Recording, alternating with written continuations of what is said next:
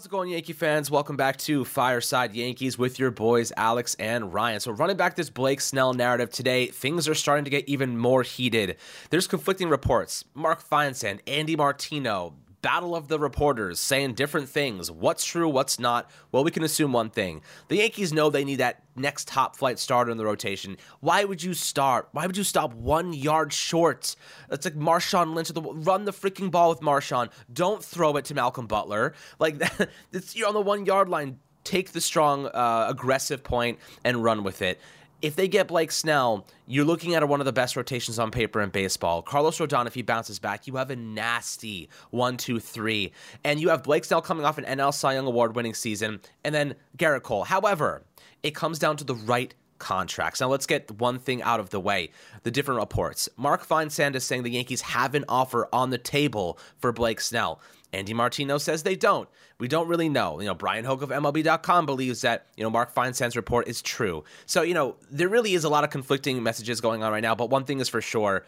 I don't think the Yankees would stop at the 1 yard line and not get Blake Snell, but it has to be the right contract. We're going to discuss the different offers that we already know. We're going to discuss what a potential contract would look like for Blake Snell, what makes sense for the Yankees, because he's 31 years old, and I sure as hell don't want to be paying that man until he's $35 million, okay? So let's get that out of the way right now. He's pitched over 130 innings twice in his career, 180 innings last season. He's going to regress most likely. That's what the law of averages would suggest. So Ryan, let's break down Blake Snell, what a realistic contract would look like, and what are your thoughts on the most recent reports? Yeah, so the initial thing that comes to my head when I'm looking at these reports is what the, I don't know what's going on, right? Like I'm gonna be completely honest with you guys. Blake Snell is a weird free agent because it's like, okay, well, let's say the Yankees don't sign him. Who signs him? Right? Like, that's kind of like, it's like the incumbent team is not involved, right? Like Cody Bellinger, I'm not saying Cody Bellinger is like, he's in a better situation, but, from his perspective, the Cubs might throw him another, the Cubs might be willing to bring him back. His incumbent team is not completely out on him. Matt Chapman, even, you would argue the Toronto Blue Jays would be at least opportunistic at the opportunity of bringing him back. I mean, I'm not saying Isaiah Kiner-Falefa was signed to be a bench piece. He might be signed to be the starting third baseman, but you would hope Isaiah Kiner-Falefa doesn't stop a team from signing a third baseman, right? We know the experience with IKF. He is not necessarily the most enticing starting player. Looking at even a player like Jordan Montgomery, right? Not saying the incumbent team is involved. It looks like the Rangers are kind of done. But, there's teams out there. Like the Phillies are kind of thrown in that mix. He'll find a home somewhere, and he doesn't have the qualifying offer. So, any team that kind of wants to jump into that fray, they don't have to worry about draft compensation. The Yankees have, Blake Snell has a qualifying offer attached to him. You're losing a pick. You're losing 2 picks. The Yankees would lose their 2nd and 5th round pick alongside about $1 million in international free agent money. For the Yankees, not that that doesn't matter, but the Yankees have money. They can kind of just buy talent. If you're a team like, the Guardians or the Orioles, right, or just a team that doesn't spend a lot of money historically, you kind of need those picks. Those picks are how you get better players. Those picks are how you find what you need in your organization. That international free agent money allows you to sign, those Dominican prospects or Venezuelan prospects or, wherever they are in South America or Central America to add to your roster. When Roki Sasaki becomes available, part of your enticing package will be the money, right? And I'm not saying this to say the Yankees, should throw away international free agent money because who cares? But more so to say the Yankees can afford to, the Yankees can afford to spend more on talent. And Blake Snell would certainly fit their bill. I think Mark Feinsand said like the Giants and the Angels. Farhan Zaidi, who's the GM of the Giants, came out and said that they're basically they're happy with what they have. They're basically set. They're not going to rule anything out, but I mean it sounded like very much we're done. Something could pop up, but we're done. And in the Angels case, I mean, Alex, I don't want to be disrespectful. I think every MLB franchise deserves a certain bar of respect. But, I mean, why would anyone play for the Los Angeles Angels? Like, at least for the Oakland Athletics, you go, I might play in Vegas one day. For the Los Angeles Angels, you get to be little brother to a team. Like, we talk about, hey, like, if you want to sign with the Yankees or Mets, the Yankees are the more iconic brand. Steve Cohen's a money man. The Mets are still, the Mets are still the Mets. The Mets are still, an iconic franchise, all things considered. It's still New York, baby. You know what I'm saying? Orange County, Anaheim, you know what I mean? It doesn't really, they don't even play in New York. They don't play in Los Angeles. They play in Anaheim. At least the Mets play in New York. You know what I'm saying? I don't think that's a direct comparison there. I see a lot of people compare the Angels and the Mets. It's not even close. The Mets are I would much rather prefer to play for the Mets. And I honestly, looking at what they have with David Stern and stuff like that, I would actually want to play for that organization. I don't think anyone would want to play for the Los Angeles Angels. So, what is Blake Snell's alternative option, right? Like, where is who is the team that he's stringing for leverage against the Yankees? The Yankees are kind of like, hey, we're not giving you we're not giving you what we're not comfortable giving you, and you can't ask us to do it. You can't demand us to make an uncomfortable offer because you can't match us. You know what I mean? With Soto, they were very willing to let the Padres go find a better offer somewhere else because they knew nobody else was willing to match them.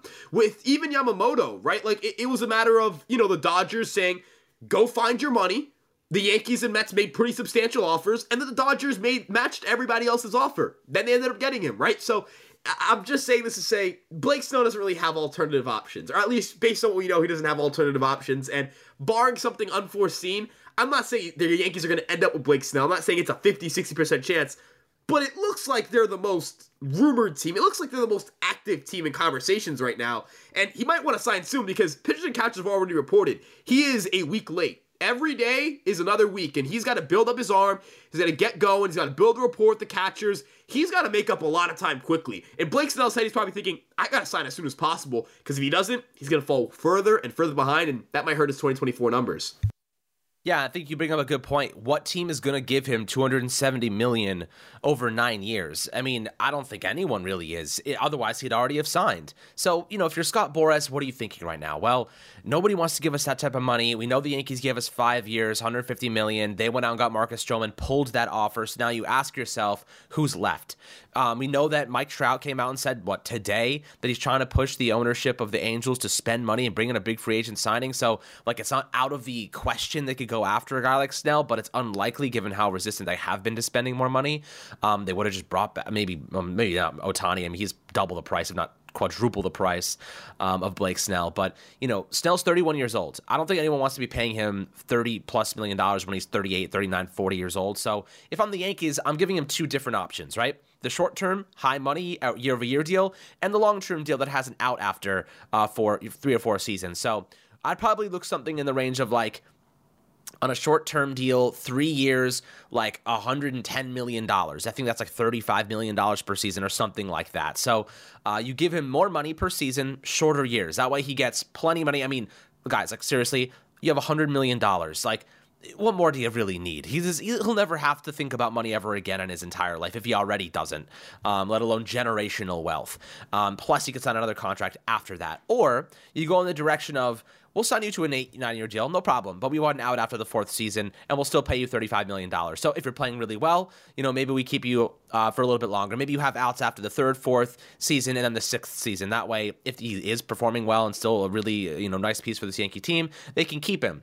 And $35 million 4 years from now in baseball is probably going to be an average contract for pitchers. So it's not the worst thing in the world. So you're kind of wondering right now, the different options that Blake Snell could settle on. Nobody's giving him guaranteed 8 or 9 years. I just don't see it happening. I don't see what team is going to do it. The Dodgers are clearly already done. They've already gone out and spent $1 billion this offseason. So, we ask ourselves, who's the big players left? The Yankees seem like the only real big players left. Maybe the Giants decide or the Angels decide to spend money, but why? They're not really going to be that big of contenders. Maybe the Giants take a big step forward, but the Angels obviously losing their best player, one of the best players ever, they're going to take a big step backward. That's that's objectively true. So you have to ask yourself, if you're the Yankees, you make the jump now, or you wait. There is no reason for general manager Brian Cashman to be overly aggressive right now, in my opinion. Right? You said he's wasting time in terms of Snell is wasting time. He has to get acclimated, join a new team. He knows that. He knows he wants to start, kind of getting involved and building chemistry with his teammates. But the truth is this, I think we already saw him sit next to Garrett Cole on multiple occasions. We know Garrett Cole has spoken with him about this. We know that he's been yo, come to New York. We have a really great thing going. Snell, and here's the thing though, when you have Scott Boras as your agent, sometimes it doesn't matter what the player wants. Snell can be I want a short-term deal, higher money, I want to go win a championship. And Boras is going to be nah, we were going to get you the best deal we could possibly get you. It's just about money for him. And, I think that some teams are fed up of it a little bit. And some of these free agents, they're asking too much. Jordan Montgomery's still a free agent too. Where is he going? Back to Texas? Who knows? So you're kind of sitting here wondering, what is the next step for some of these big name free agents? Cody Bellinger's market, my God, had he murdered Cody Bellinger's market. Like, the guy literally at the jugular took Bellinger's market this offseason, waited way too long, asked for way too much. Nobody was going to be investing like that on a center fielder who is inconsistent, to say the least. So, you ask yourself right now, what does the future hold for Snell?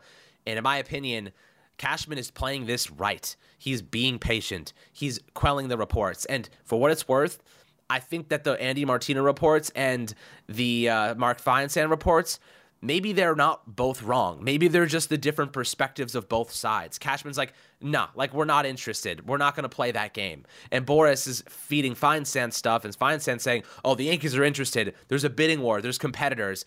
And, Martino's getting it from the Yankee side, essentially saying, like, we're not interested in that. Like, we're not competing. We're waiting for that deal to come down to us. We're waiting for you to come to us, not us go to you.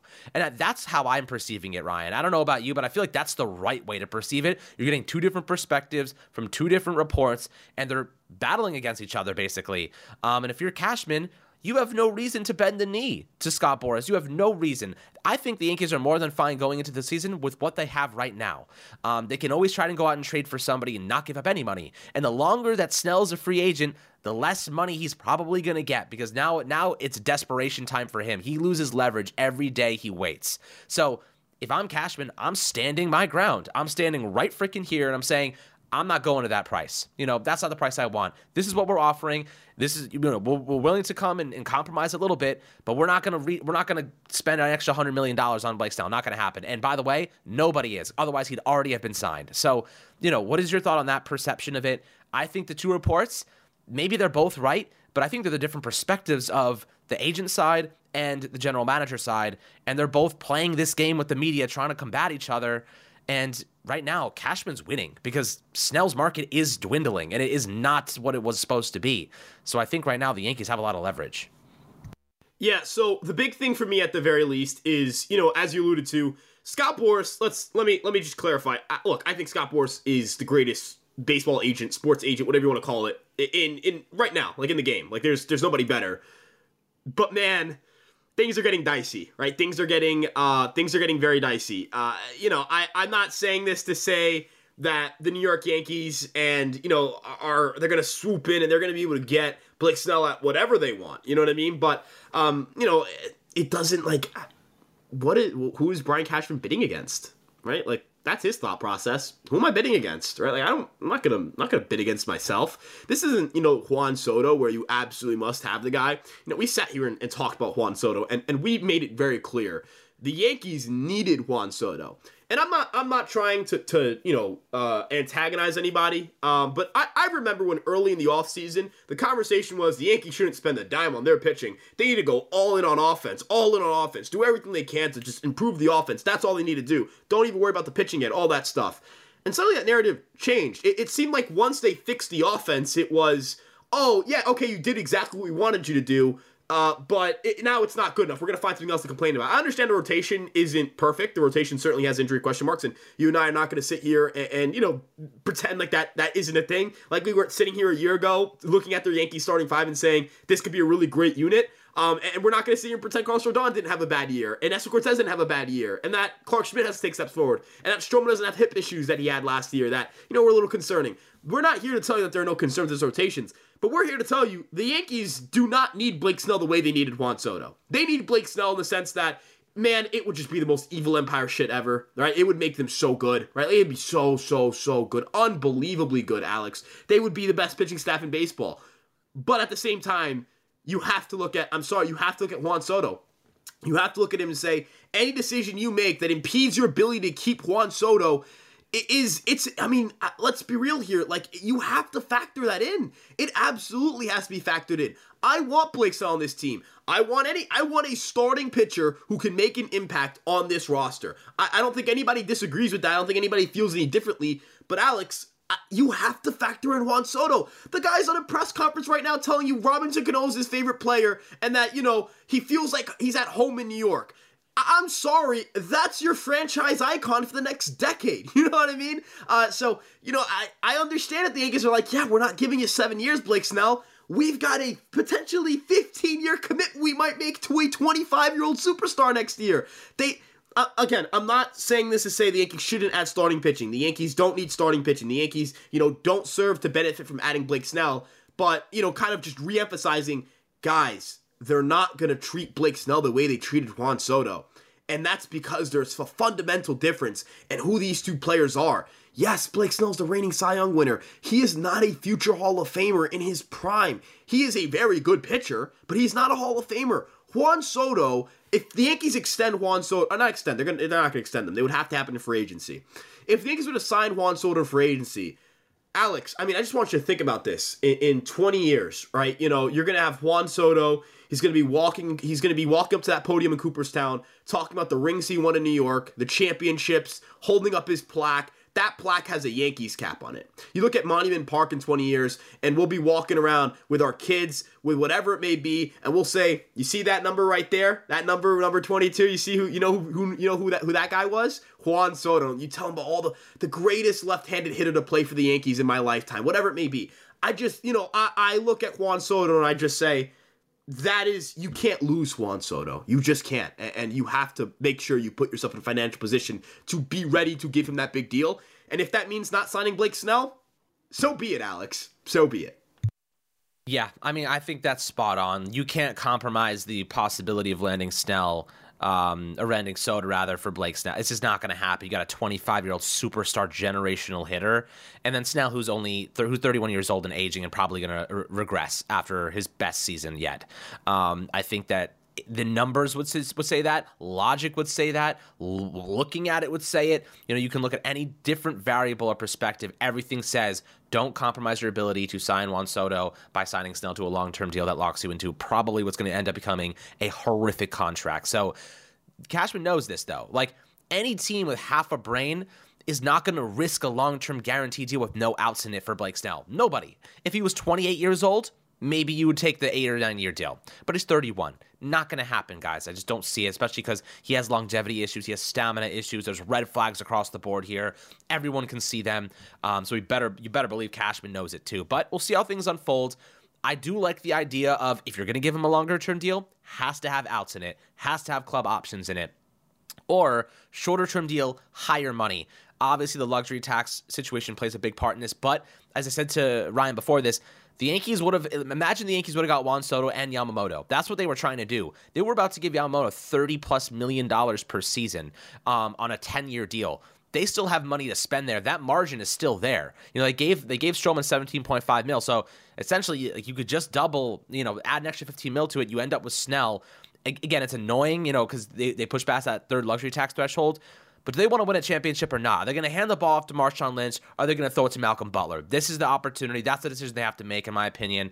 And ultimately, I think Cashman is aggressive enough that he will make the right choice. But he's also not bending the knee. He's taking the right approach. He's being cautious, being well prepared. He's not jumping on, not being reactionary. The Yankees have time.